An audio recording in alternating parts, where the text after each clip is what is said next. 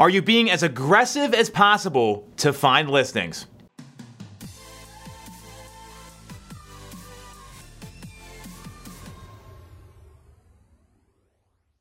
It's tough right now finding listings across the country. That's all you hear on the news. That's all people are talking about. And what I know is that the old school techniques work. And we're going to focus on one specifically that is more aggressive than anything else. And it's a tried and true method of generating listing opportunities and bringing inventory to the market. So why don't you ask yourself, when was the last time you knocked on someone's door?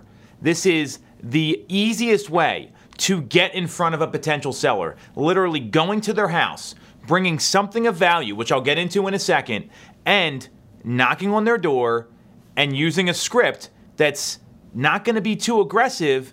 It's going to be value-based. So here's the play, and this comes from my buddy Byron Lazine up in Connecticut. Just did a coaching call with our team. We went over this whole strategy, and people are implementing it literally right away. So you go and knock on someone's door. The two biggest questions are, what do you say, and what do I leave behind? So one thing I need to let everyone know, you cannot leave anything in someone's mailbox. That's illegal.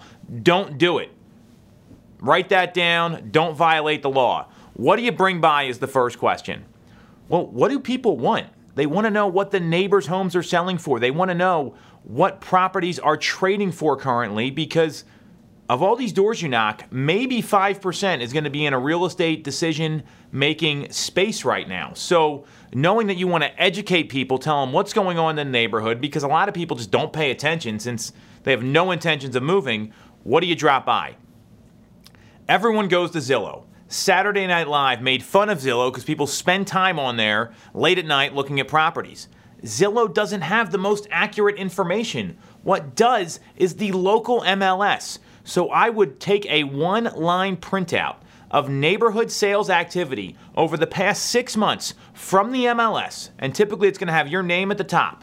It's going to say Bright MLS or whatever MLS you're a member of, and I would adjust the report so you know what the asking price was and what the sale price was. You can show how much over the asking price homes are selling for in most cases, or if one went under the asking price, give them the asking price data and the sold data, a one-page printout.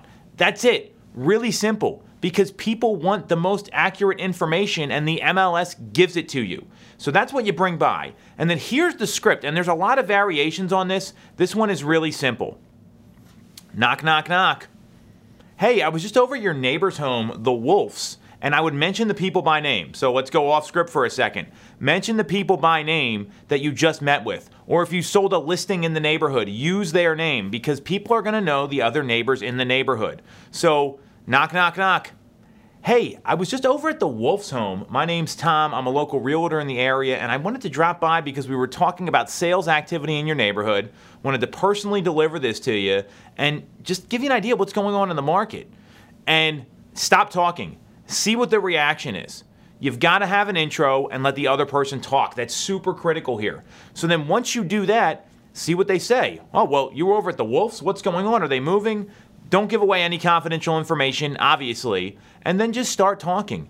Yeah, I was over at the Wolf's home and was just talking about what's happening in the neighborhood, and we've got a lot of folks that have tried buying homes in here that are in the marketplace right now.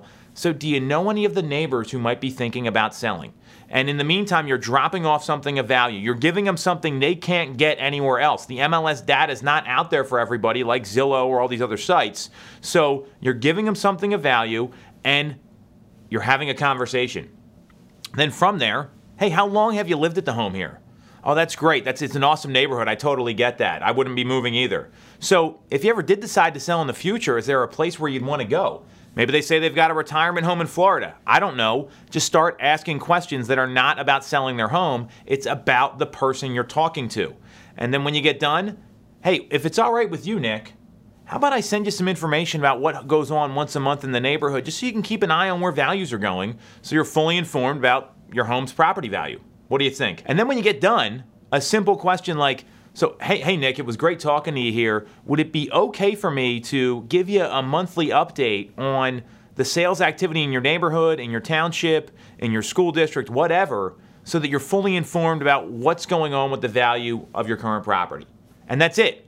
Very simple. Bring a notepad with you. Write down their email address. Then you can put them into the CRM, nurture them long term, put them on a seller property drip.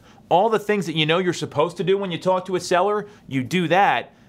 Here's the key. They've already met you face to face. That's going to increase conversion. That's the hack. Do this, you will build more listing inventory because there's nothing more aggressive than going right to the door.